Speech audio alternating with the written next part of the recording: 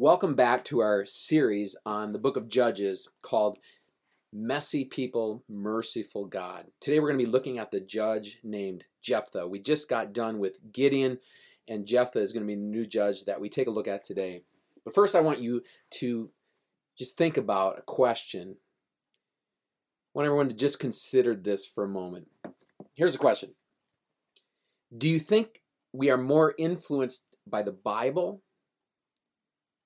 or by our culture? Are we more influenced by the Bible, by what God's Word says, or by the culture around us? As you consider that question, I want you to just think about some of these statistics. Here are some statistics from recent surveys.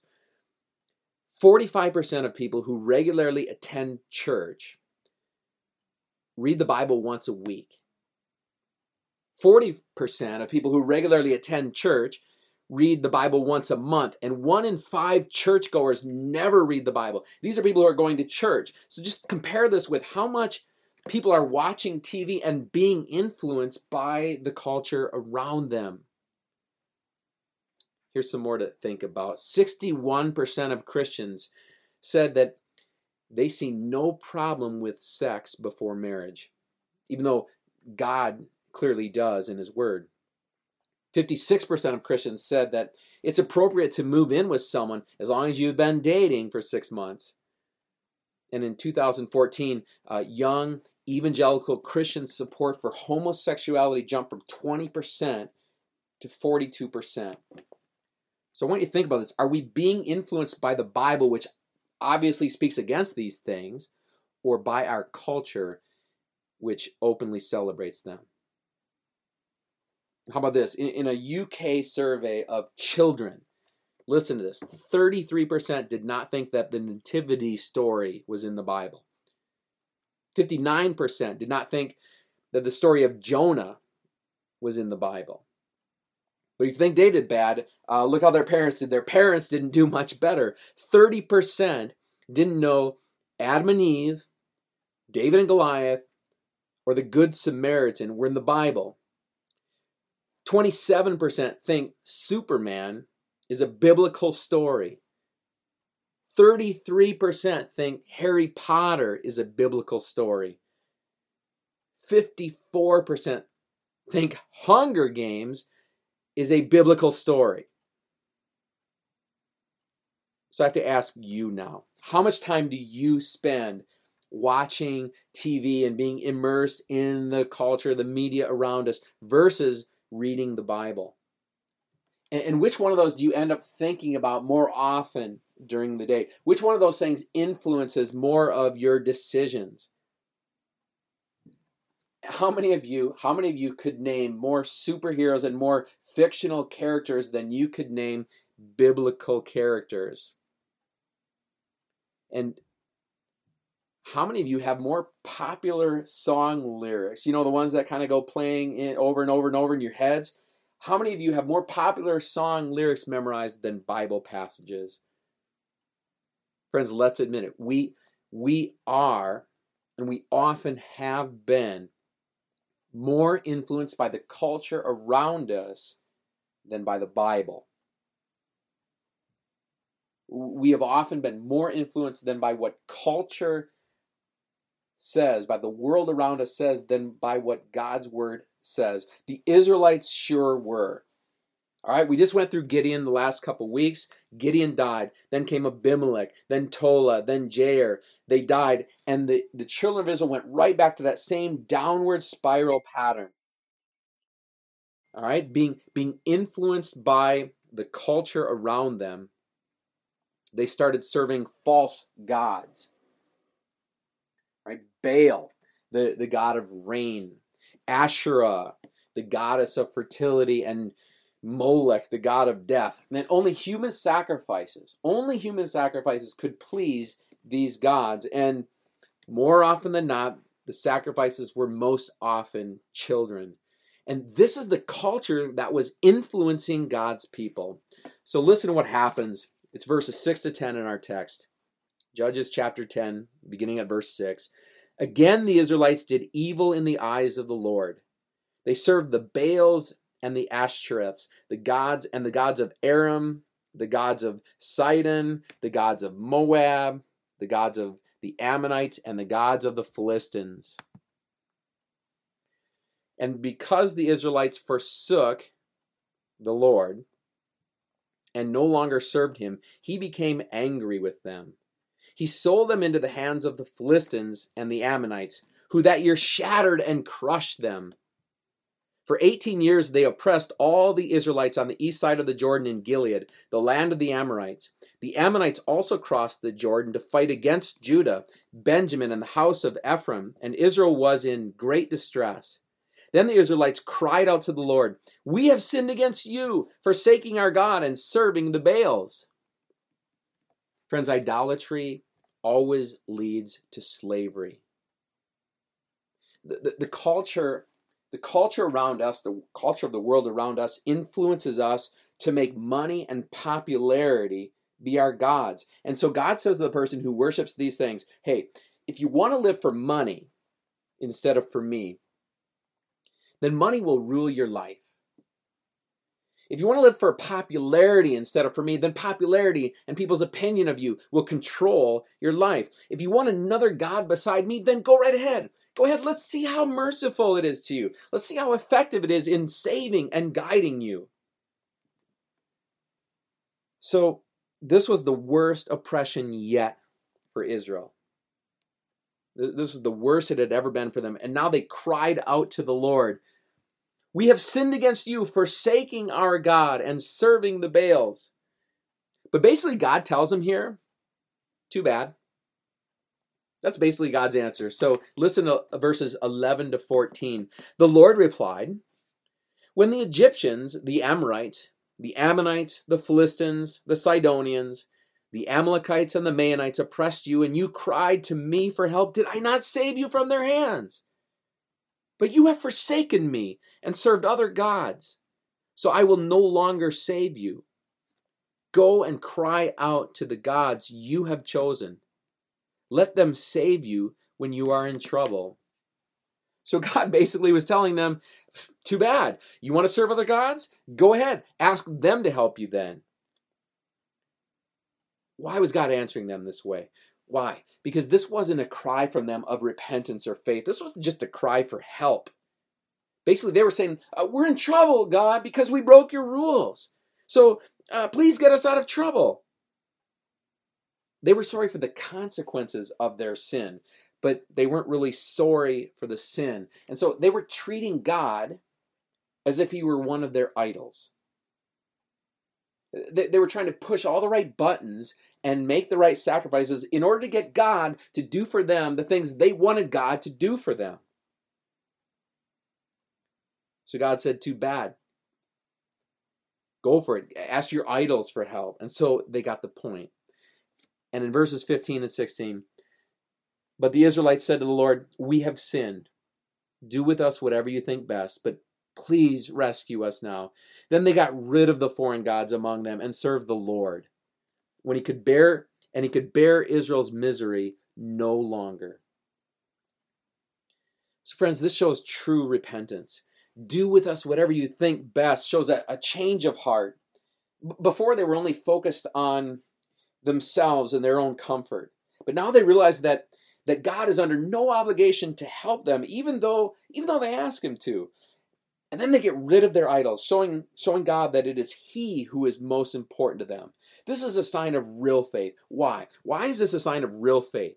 Because friends, if we tell God, if we say to God, hey, I want you because I want you to give me this thing, then we're revealing to God that this thing is our real God. But if we say, Lord, I want you regardless of whether or not you give me this thing, then we are making the true God be our God again.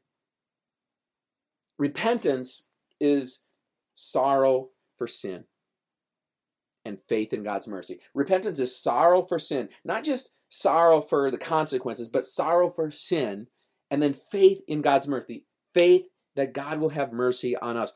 And once again, God showed mercy. God raises up another judge, a judge named Jephthah, the mighty warrior. So we pick up in chapter 11. Jephthah the Gileadite was a mighty warrior. His father was Gilead. His mother was a prostitute. Gilead's wife also bore him sons, and when they were grown up, they drove Jephthah away. You are not going to get any inheritance in our family, they said, because you are the son of another woman. So Jephthah fled from his brothers and settled in the land of Tob, where a group of adventurers gathered around him and followed him. So Jephthah, the mighty warrior, we can see that the judges here are becoming more and more unlikely, and they're becoming less and less role models for us to follow. Jephthah, his mother is a prostitute. This is an illegitimate kid without a father to raise him up and take care of him. And then his brothers, they wanted none of him. They didn't want him in the home, so they kick him out of the home. So he goes and out in the wilderness and basically starts what we would call a gang. Today, Jephthah would probably be leader of a biker gang. A bunch of guys down on their luck with nothing to lose and probably up to no good. So Jephthah's out in the wilderness with his gang. Here's what happens next, verses 4 to 11. Sometime later, when the Ammonites made war on Israel, the elders of Gilead went to get Jephthah from the land of Tob. Come, they said, be our commander so we can fight the Ammonites. Jephthah said to them, didn't you hate me and drive me from my father's house? Why do you come to me now when you're in trouble? The elders of Gilead said to him, nevertheless, we are turning to you now. Come with us to fight the Ammonites, and you will be our head over all who live in Gilead. Jephthah answered, suppose you take me back to fight the Ammonites, and the Lord gives them to me. Will I really be your head? The elders of Gilead replied, the Lord is our witness. We will certainly do as you say. So Jephthah went with the elders of Gilead, and the people made him head and commander over them, and he repeated all his words before the Lord in Mizpah. So now that the Ammonites were attacking, now his brothers, the elders of Gilead, they come back and they ask for his help. Now they needed the biker gang. Now they needed the leader of this gang, even if they have to offer to make him their leader. And so Jephthah says, you didn't want me then, but you're saying that you want me now? You only want me because you're in trouble. But listen, you can't have my rescue unless you accept my rule. Well, we've heard that before, haven't we? Isn't that what God said to the Israelites? You can't have my rescue unless you accept my rule. The Israelites, they had rejected God. They had been serving other gods and treating them as their ruler. But yet then when they were in trouble here with the Ammonites, they went to beg and plead for God's help, even though they weren't acknowledging him as their Lord. And God basically said, go ask that your idols.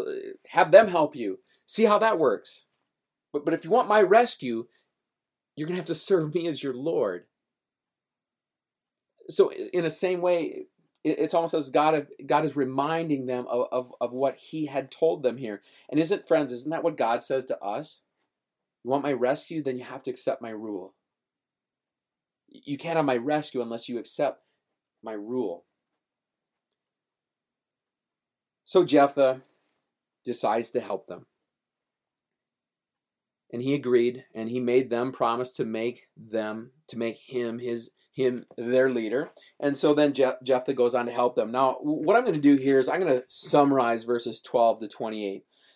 What Jephthah does at first in these verses basically is he tried diplomacy. This is the only time in the book of Judges where we see diplomacy happening. Normally they just jump right into battle, but he tries the diplomatic route first. So basically, here's what happens. Jephthah writes a message to the king of Ammon, and he says, what is your problem with us?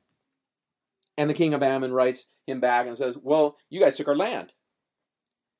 And then Jephthah, maybe he had this Bible knowledge, or he knew the scriptures so well, or he had somehow the scriptures there and he checked them out. And he writes back to the king of Ammon and says, no, we didn't take your land. He says, here's what's happened.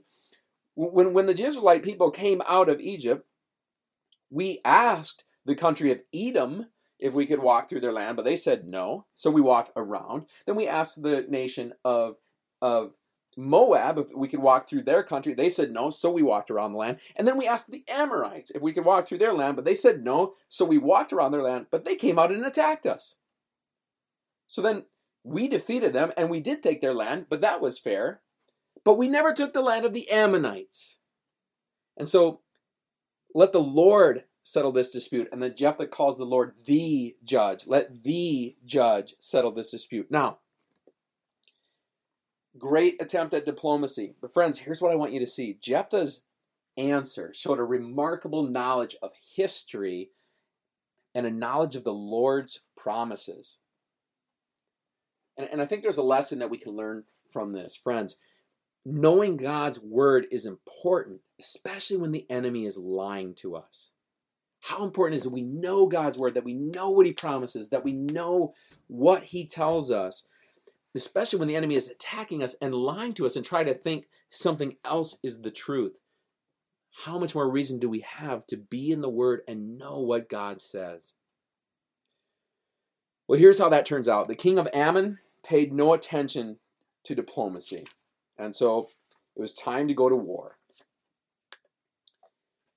So here we are, chapter 11, verse 29. Then the Spirit of the Lord came upon Jephthah. He crossed Gilead and Manasseh, passed through Mizpah of Gilead, and from there he advanced against the Ammonites.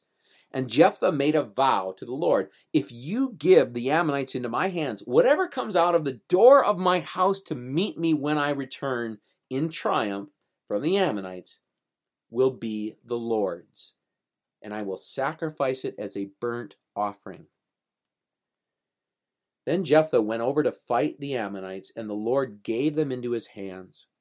He devastated 20 towns from Aroer to the vicinity of Minnith, as far as Abel Keramim, and thus Israel subdued Ammon.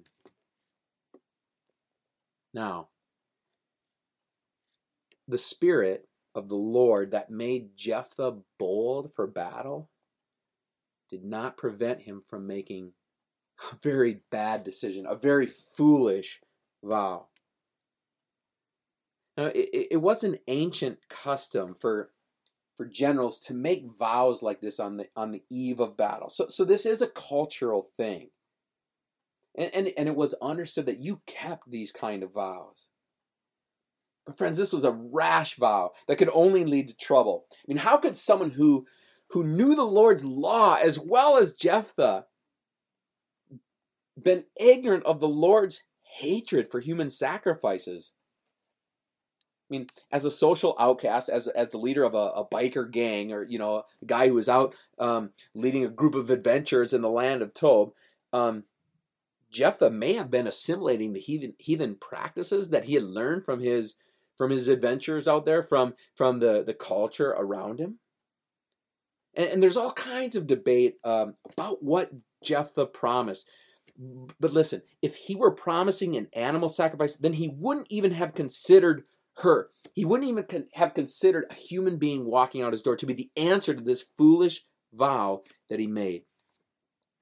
So let's read on to see what happens. Verses 34 to 40. When Jephthah returned to his home in Mizpah, who should come out to meet him but his daughter, dancing to the sound of tambourines? She was an only child. Except for her, he had neither son nor daughter. When he saw her, he tore his clothes and cried, "Oh, my daughter, you have made me miserable and wretched because I have made a vow to the Lord that I cannot break." "My father," she replied, "you have given your word to the Lord. Do to me just as you promised, now that the Lord has avenged you of your enemies, the Ammonites. But grant me this one request," she said. "Give me 2 months to roam the hills and weep with my friends." "You may go," he said, and he let her go for 2 months. She and the girls went into the hills and wept because she would never marry. After the 2 months, she returned to her father, and he did to her as he had vowed, and she was a virgin. From this comes the Israelite custom that each year the young women of Israel go out and for 4 days to commemorate the daughter of Jephthah the Gileadite. Men go to war to protect wives and children, not to put them in harm's way. But in this case, his victory tore his family apart. I mean, women dancing with tambourines was normal victory celebration when soldiers came home from victory in those days. But Jephthah was distraught to see his daughter as the first one out that door, and he tore his clothes. And then he half blames her. You have made me miserable and wretched. Jephthah's daughter shows an amazingly gentle and willing spirit of submission, only asking for 2 months to mourn because she would never have kids. She was an only child. So that means that Jephthah's line would end and he would have no grandchildren to pass this victory down to. So friends, we have to ask, why? Why did Jephthah make this vow? Now he was probably hoping, I don't know, for a servant to walk out that door instead of his only child. But the bottom line is this: Jephthah promised a human sacrifice to God if God would give him this victory. Friends, he had made a bad decision without consulting the Bible first. Because Deuteronomy chapter 12 verse 31 says that human sacrifice is something that the Lord hates. And that verse is right in the middle of all that history Jephthah knew. He made a bad decision without consulting the Bible first. Friends, how often do we make bad decisions without consulting the Bible first? Maybe in the way that we treat or view our marriages, or maybe the way that we even choose our life partner, our spouse, or in the way that we use our finances, or how we deal with conflict, or how we make career decisions without thinking first of how that's going to affect our spiritual lives. So often we are more influenced by the culture around us than the Bible. Now, first, Jephthah had obviously been desensitized to violence by the cruelty of the pagan cultures around him. I mean, Jephthah was a horrible example of how believers can profess their faith in God and yet let the world influence the way they live and what they do. The culture around Jephthah was violent, whether it was out with his gang out there in the wilderness, or the cultures around him sacrificing their children to their gods. The culture around Jephthah was violent, but the thing is, he let that violence come in and live alongside his beliefs. And today, we let worldly attitudes about sex and about money come in and live alongside our true beliefs. Secondly, Jephthah was also influenced by the pagan work-righteous understanding of God, right? Human sacrifice was how you could buy off a pagan god. So a pagan made human sacrifices to earn their God's favor and to get things from him. But the true God only wants one kind of human sacrifice, and that is living sacrifices. Living sacrifices where we offer our lives to him, not to secure his favor, but to thank him for his mercy. You see, Jephthah was thinking, like the culture around him, that the Lord needed to be impressed or bought or controlled through a very costly gift, like a human sacrifice. Jephthah was treating God like an idol. The tragedy is that God had already decided to save his people through Jephthah. So friends, why did he keep his vow? Why did Jephthah keep his vow? See, here's why. Jephthah doesn't grasp the fact that God is a God of grace. God is a God of undeserved love. Jephthah sees God like pagan gods, a being whose favor can be earned through flattery and through sacrifice. When Jephthah realizes how awful, how horrible a vow he had made, why didn't he just confess his sin and then break his vow to save his daughter? Why didn't he see that either way would have been a sin against God? Committing murder or human sacrifice and breaking his vow. And why didn't he finally just confess his sin, that he had messed up, that he had failed God, and then break his vow to save his daughter's life? Why didn't he do that? Why didn't he confess his sin? Why? You know what? Because Jephthah doesn't trust God's grace. Jephthah believes that God will strike him down if he doesn't keep this vow. And that is the same pagan, work-righteous view of God that led him to make the vow in the first place. Friends, this lesson from Scripture has so many applications for us. Number one, be careful with our words. Let's be careful with our words, our vows, our promises, our decisions, and make sure that the Bible is directing these things and not the culture around us. The other one there would be that the importance of knowing our Bible when the enemy attacks. How important it is that we know God's word when the enemy is lying to us. How important it is for us to be in the word, to get in the word, so that we know what we're talking about, so that we have the truth on our side when the enemy is lying and giving us a different message. Another one is this, that, friends, that even great leaders make mistakes. These judges like Jephthah are not people to look up to. These are not role models. A lot of people try to explain away this story of Jephthah and his vow because, well, he's a judge, he's in the Bible, and they think, well, how could someone like that do that? So there must be some other explanation. But the truth is, he horribly failed.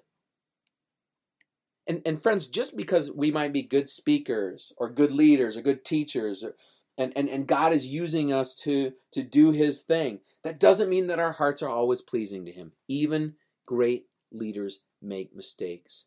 The people you look up to need God's grace just as badly as you do.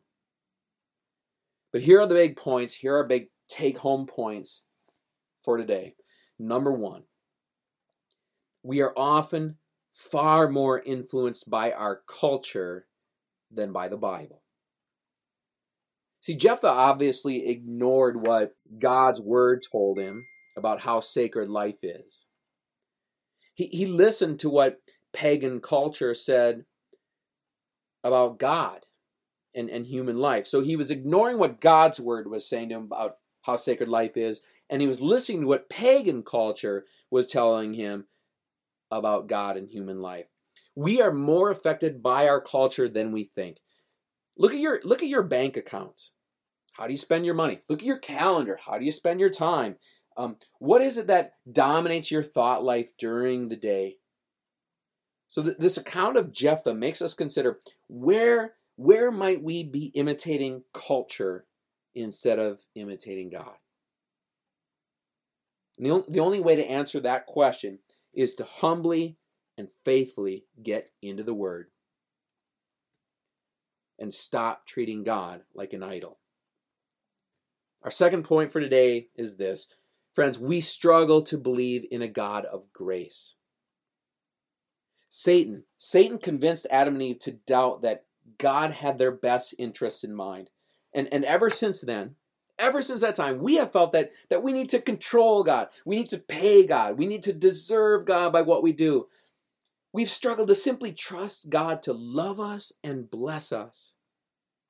And friends, that means we are treating God like an idol. So let's stop treating God like an idol and treat him as the God of undeserved love. Here's a question I want us to chew on the way out of here today. Here's a question I want us to be thinking about this afternoon, this evening, this week coming ahead. This question right here. Friends, in what ways would we live differently if we believed God truly loved us even though we don't deserve it? What ways would we live differently if we truly believe God loved us even when we don't deserve it? And what ways would we live differently if we truly believe that God always has our best interests in mind? I want to close today by pointing out to the reason that we can always believe those things. Can you think of a more heartbreaking sacrifice than Jephthah's daughter?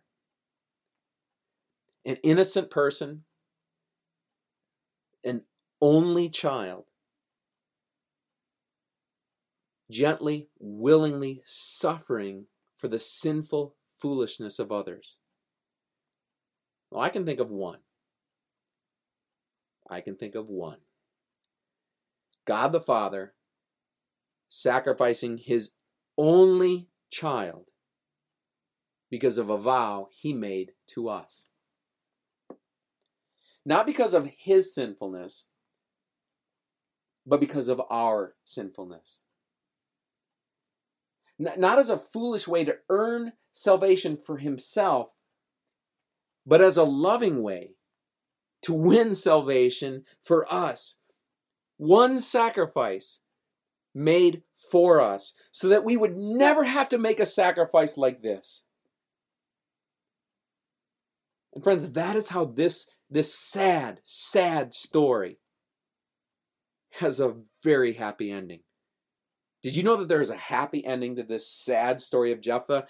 You have to go all the way to the end of the Bible to find this happy ending. In the book of Hebrews, chapter 11, verse 32, it actually mentions Jephthah, of all people, as a hero of faith. Verses 39 and 40 in that chapter include him among those who were commended for their faith, yet none of them received what had been promised. God had planned something better for us, so that only together with us would they be made perfect. So Jephthah, whatever it was that Jephthah did, whatever Jephthah did, whatever awful thing this man did, as far as his daughter is concerned, Jephthah will one day stand with us, fully forgiven before God, because of what Jesus did. And so will you and I stand fully forgiven before God because of what Jesus did. So let's stop treating God like an idol, and let's start treating him like the God of undeserved love because of what he did for us. And let's offer our lives to him, not as a human sacrifice, but as a living sacrifice, as our way to thank him for his amazing undeserved love and grace in our lives. Amen.